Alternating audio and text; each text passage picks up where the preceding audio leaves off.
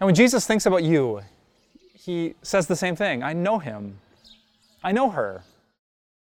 Wow, we are here.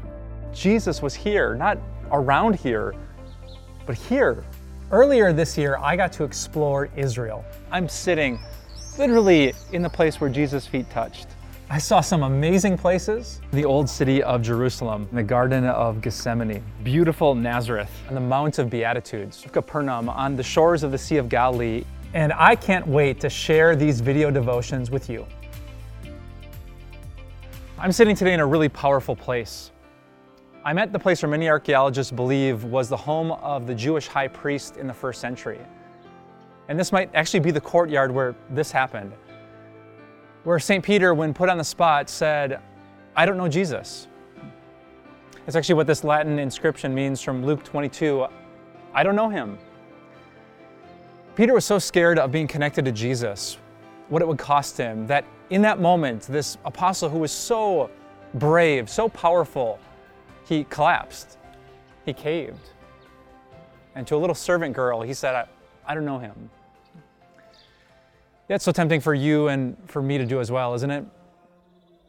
I mean, we think about Jesus, and when we're in church, we're all in, but sometimes in that conversation with someone who's not convinced, who isn't impressed, it's so easy to deny Jesus with our words, our actions, or our silence.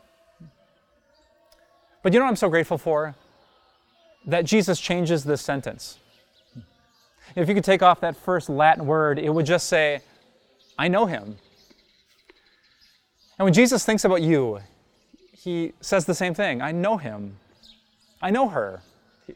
He doesn't deny us in front of the angels or the Holy Spirit or his Father in heaven. He is proud to be our brother and our Savior.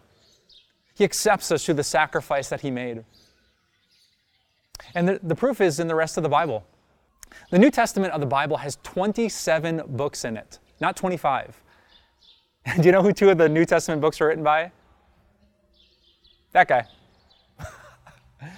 God's love was so great, his acceptance of Peter was so secure that he didn't just forgive him and send him on his way.